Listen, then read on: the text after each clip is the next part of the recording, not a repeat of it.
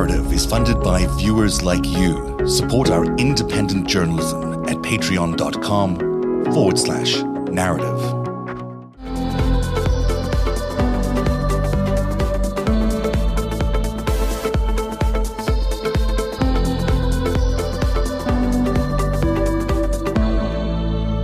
Hi, everybody. Welcome to Narrative Live. It's been that kind of week in America, and it's certainly going to be that kind of night tonight on this show. We're very excited to have you with us tonight, but of course, it's a very serious, somewhat solemn period in our time in America, but we'll help you walk through the events of the last few days and look ahead into the next few weeks and see how things might develop.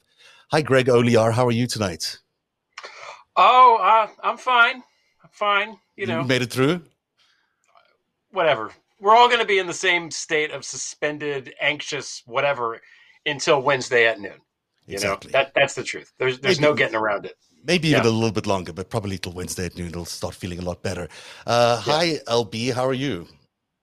Hi. I'm okay. Yeah? What's LA like today? I know that the coronavirus continues to exact a big toll over there. It's very bad. The new numbers are that 1 in 3 people in Los Angeles County have been or are currently infected.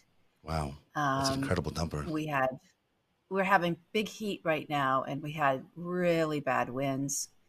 Last night woke me up in the middle of the night. That's usually kind of a bad thing when the wind wakes me up in a dry heat. Yeah, apocalyptic moment.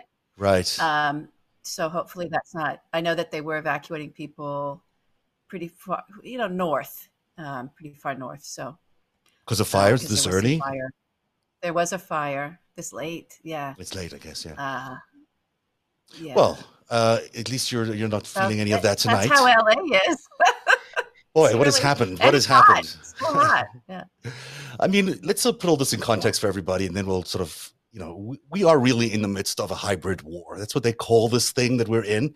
It's when, it's a Russian thing. They kind of like this thing. They like to attack in ways that are not obvious. The old war, used to have two sides up against each other, and they'd meet up at the front and they'd point their weapons, and the strongest one would win. In a hybrid war, you get all these other things. You get information warfare, you get cyber attacks, you get all these things that can be felt, but not necessarily seen, not necessarily heard, and not necessarily retaliated to in that same way. So when you're in that sort of hybrid war, it's hard to know you're really at war. You sometimes feels like, you're not really in that position. But clearly, when you look at everything that's been happening to us, and it's been happening to us, there are elements that are indoctrinating our citizens with the ideology and a narrative that no one has ever heard of before. It seems to have worked quite well. You've had a leader who seems to be beholden to a foreign leader, to Putin in particular. You've got cyber attacks in the United States by the same country. And so the situation is not great. But on the other hand, they're not here with weapons. They are here just with their information warfare and their cyber attacks and, the people they've been able to co-opt, which means they're still in a fairly weakened position compared to where we are. And it's important to keep that in mind as we wander through this next few days. There'll be a show of force, no doubt, I think. Maybe it'll be as equal to what we saw last Wednesday. Maybe it won't. But, there's still going to be an attempt to foment civil war. I mean, that's really the goal. When you look at, what's his name, Gerasimov's doctrine, it's all really about fomenting civil war. That's their goal right now. That's what they want to see us achieve.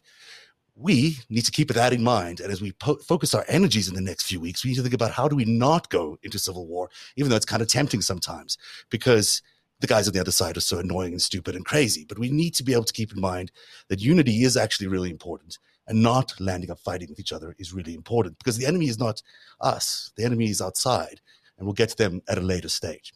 So maybe that's just a way of getting people sort of thinking about this thing in a more strategic way, not thinking about it as, oh my God, what's going on? There is a plan that someone's executing, and we are victims of it right now.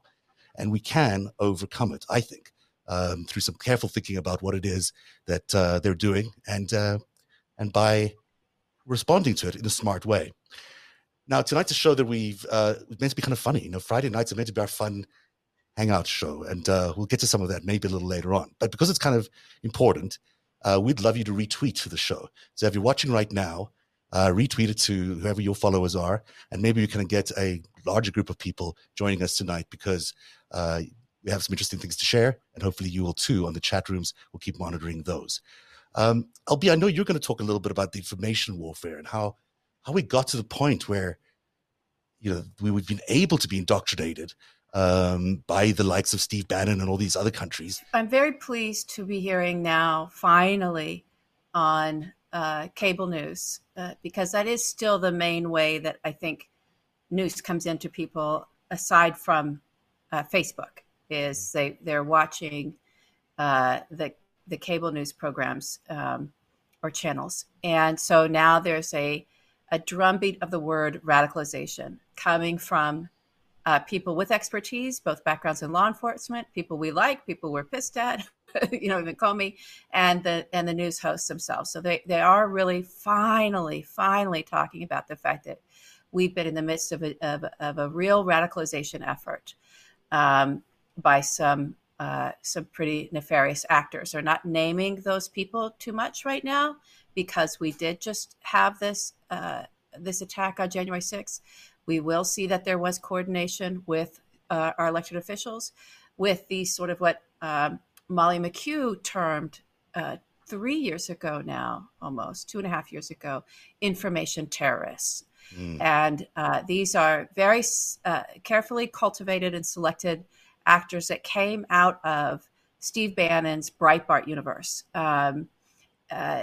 in particular, that he really is a key and core player to this thing, and he's sort of the mind behind the information terror that we've been going through, and the blueprint of radicalization, how to radicalize Americans. Where's the weakest link in the chain of American society, and especially the nuclear family, to press in and lean on and radicalize, and then infect from the family out and communities outward into the greater body, to where something that maybe started in a very dark corner of online activity. And it wasn't all that dark, everybody. We go back through this. It's like, remember we used to talk about the dark web. It wasn't that dark. Anybody could go in. Some of the best comedy writers around in television for the last decade have been hanging out in those forums and looking at the memes and looking at the jokes and figuring out ways to bring them in and feel edgy and be edgy. So it's something that has been in the creative community, everyone's been very aware of for quite a long time. But there has been in these gaming forums, in the 4chans of the world, way back when, there was not even that far back, there was a real radicalization effort that started there.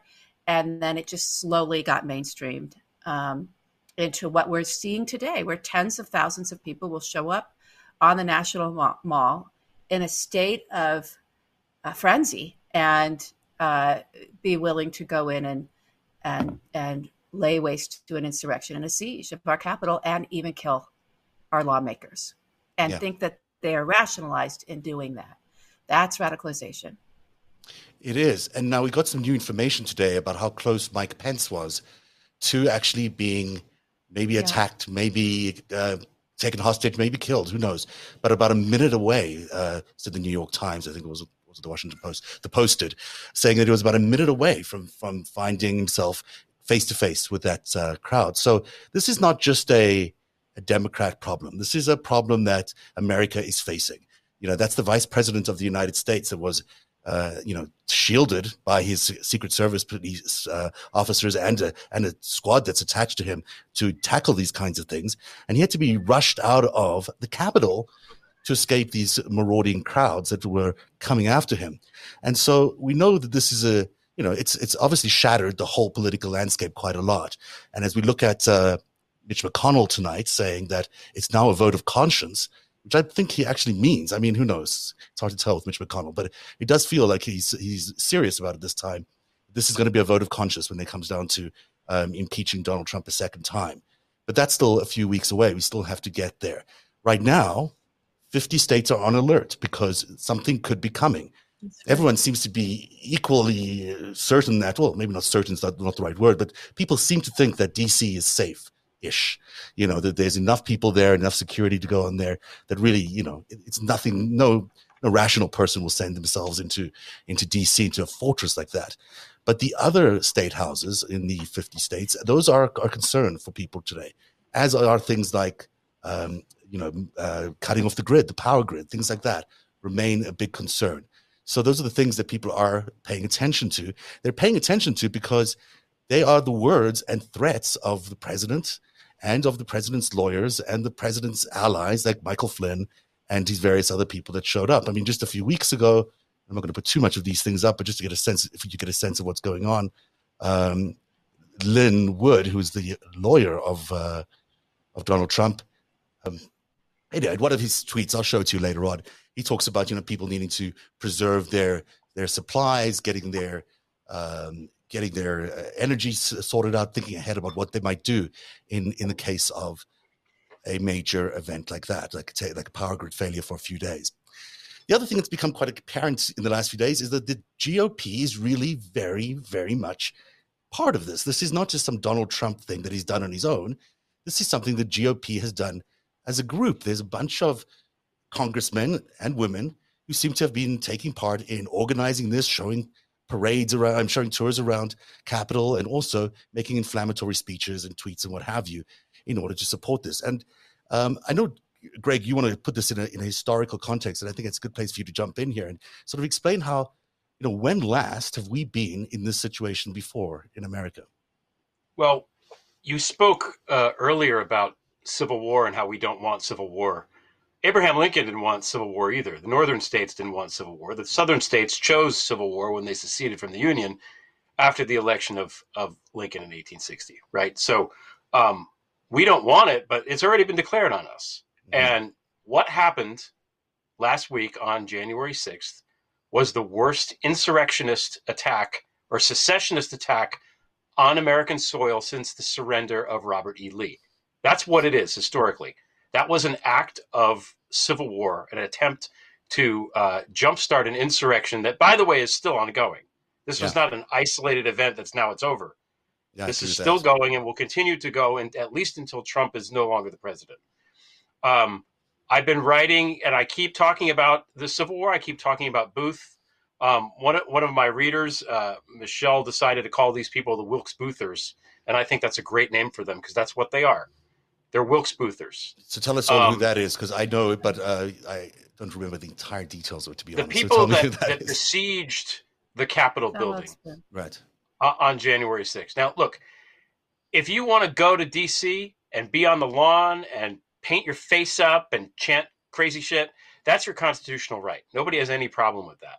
Once you cross the Rubicon of besieging a federal building, taking on the police, breaking open the door to the people's house and stealing shit and going after people, that is an act of war. Killing cops. And killing cops. They murder. All of this stuff.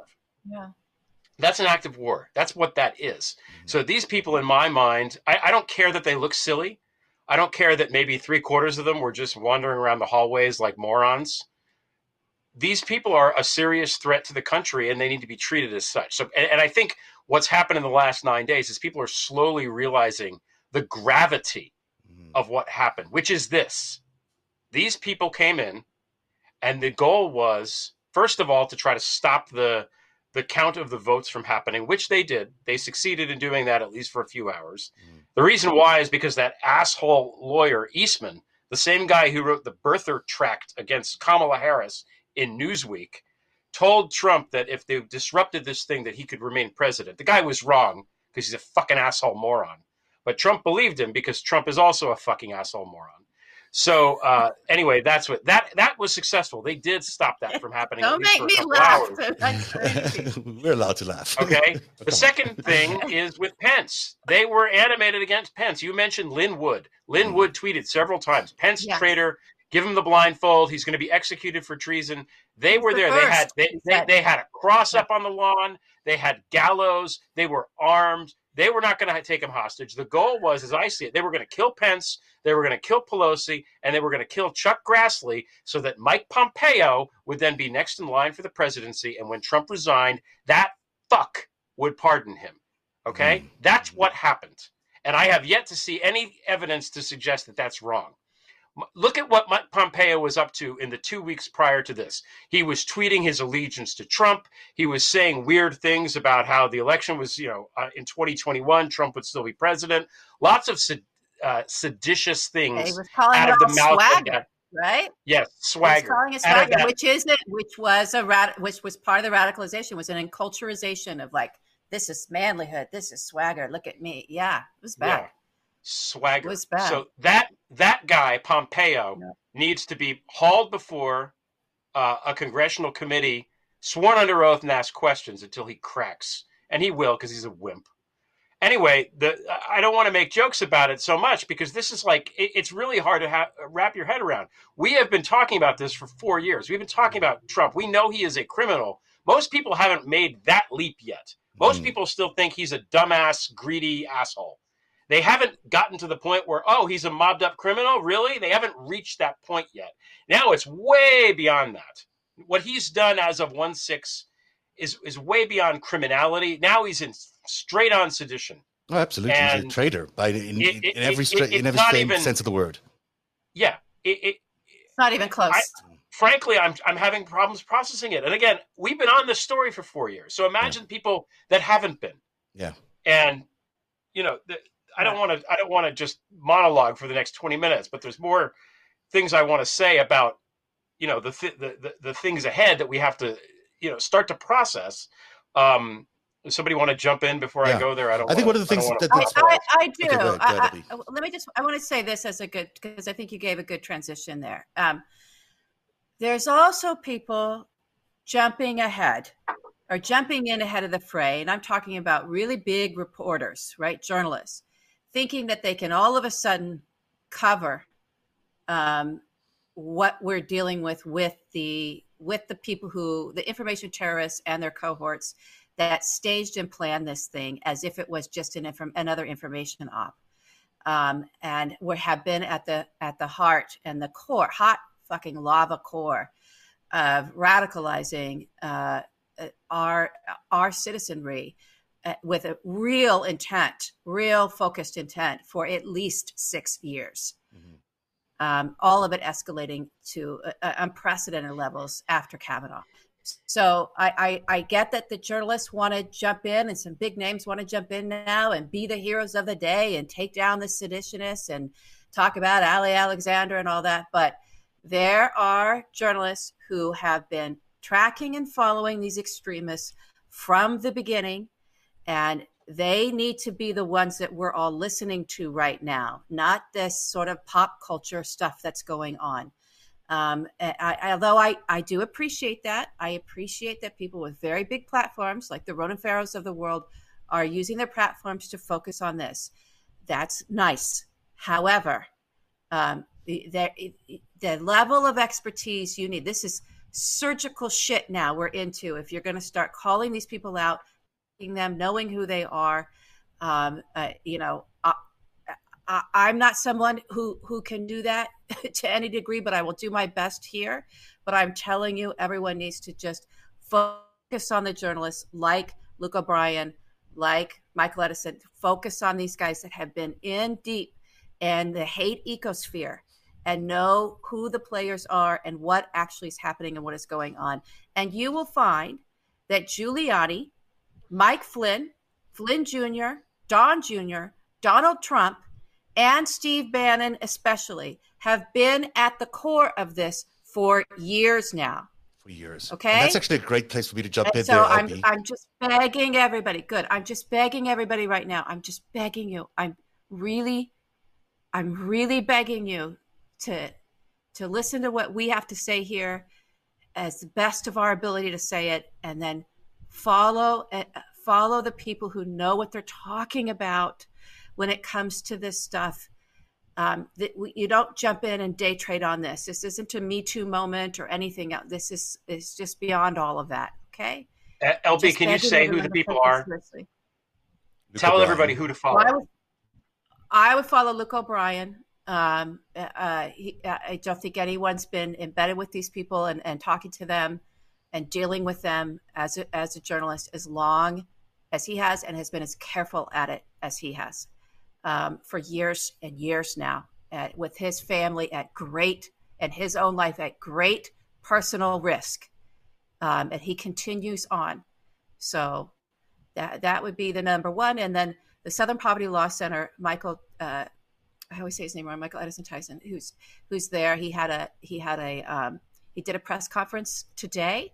I believe you can find a recording of it. Also, if I could get his permission to put that on Twitter and tweet that out to everyone, where he's answering questions and also giving the context, giving all the articles and all of the research and all the investigating that he has been doing at SPLC on hate groups and on who these people really are. And inside of that, these information terrorists inside of all of this that have been festering all this, growing it, making it so that it's moms and dads with their kids that show up for an insurrection. Those motherfuckers, let me tell you, I call them the fuckaloos, right? You guys, for a reason. Okay, I gave them a name even months ago now. Half of those people don't even believe in what they're peddling. They know what they're doing. Most of them got into it for Instagram likes and have a following and for money and for Bitcoin. This is not okay. And so, but just follow those two journalists. Those are the two. I would follow them. And I would follow what Molly McHugh continues to do and put out, because in a professional sphere that she's in is, how does this then come into geopolitics, and how do operatives like Manafort and Stone and Bannon use these movements, use these operatives, use these information terrorists, use propaganda to really foment unrest, if not outright war, in nation states, right? Well, let's look at exactly that right now. So I'm going to play you two clips that I think are useful. First one is Donald Trump 2 weeks before the 6th. So he was on some campaign trip, predicting what was going to happen, making it very clear that something big was going to happen. It's a short clip, but we'll take a listen to that. It follows directly with Michael Flynn talking to two people. One is just a local talk show, but the other one is to InfoWars, whatever that guy's name is. Alex Jones. Alex Jones, InfoWars. There's no voice there. It's going to be the end of the world. But I want you to really listen to what Michael Flynn is saying, because Michael Flynn talks about he's got 2 weeks. That was beautiful. Thank you. Michael Flynn sounds like. He's basically saying this is going to last a period of time, that there is a plan in place, and that they are convinced that Donald Trump will remain the president of the United States. So listen to these two clips. They predate the 6th. We have a lot of corrupt things that happen when they don't fight. One thing I've learned about Republicans, they have some difficulties, but you know a difficulty that they don't have? They never forget. They never forget. And people are going to find that out, because we have to go, and we have to go all the way, and that's what's happening. And you watch what happens over the next couple of weeks. You watch what's going to come out. Watch what's going to be revealed. You watch. A lot going on, as you guys know, your audience knows, and I think that we really, in the next couple of days, I think we're going to see some extraordinary historical moments. It wasn't just a fight on Christmas Eve where he was going up against the Hessian force across the other side of the river, but then it ensued for the next couple of weeks. The truth is going to come out. Donald Trump will continue to be the president of the United States for the next 4 years. There's no doubt in my mind. When I'm asked on a scale of 1 to 10, what's the scale that you put that Trump will be the next president? I say 10, without a doubt. That is the truth. Everybody in this country, everybody in the world knows that this election on the 3rd of November was a total ripoff. It was a fraudulent election. We have had foreign interference from multiple countries. I'll rattle them off here if you want to get into that. And Donald Trump was the clear winner. So, this is their plan. This is what they've been executing. This is what they thought was going to happen. Those comments made before the 6th. So this is what they were expecting to happen. They were expecting their crowd of people to show up at the what do they call it? Stop the Steal march. This was their intention. They were heading there to cause trouble and to fight. And then they get there on the day, and it's another, it appears that this thing has been paid for, by the way, by someone from France has given them hundreds of thousands of dollars worth of Bitcoins. Now, that came out of Yahoo yesterday. I don't know if you guys have seen any follow-up on that, but it certainly is interesting to me that the money appears to be coming from foreign lands, or at least through a Bitcoin account that's based in France. Have you guys seen any of that and any follow up on that information? I've seen it. I don't have follow up. If I have to go back into tracing Bitcoin wallets, I'm gonna go mad. Like I'll let people who are better at that than me. But all that's traceable. Yeah, it's traceable, but the hundreds of thousands of dollars worth showing up in the hands of these right-wing leaders 2 days before a Stop the Steal thing. Now there's a real question about whether some of this is really being funded and coordinated out of the United States, which I certainly think there must be an element of, obviously considering my emphasis on Russia. But I think that there's, even within the FBI, some people who are close there have been saying today that they believe that there is an investigation into whether there are foreign payments involved in this particular attack, which wouldn't surprise me at all.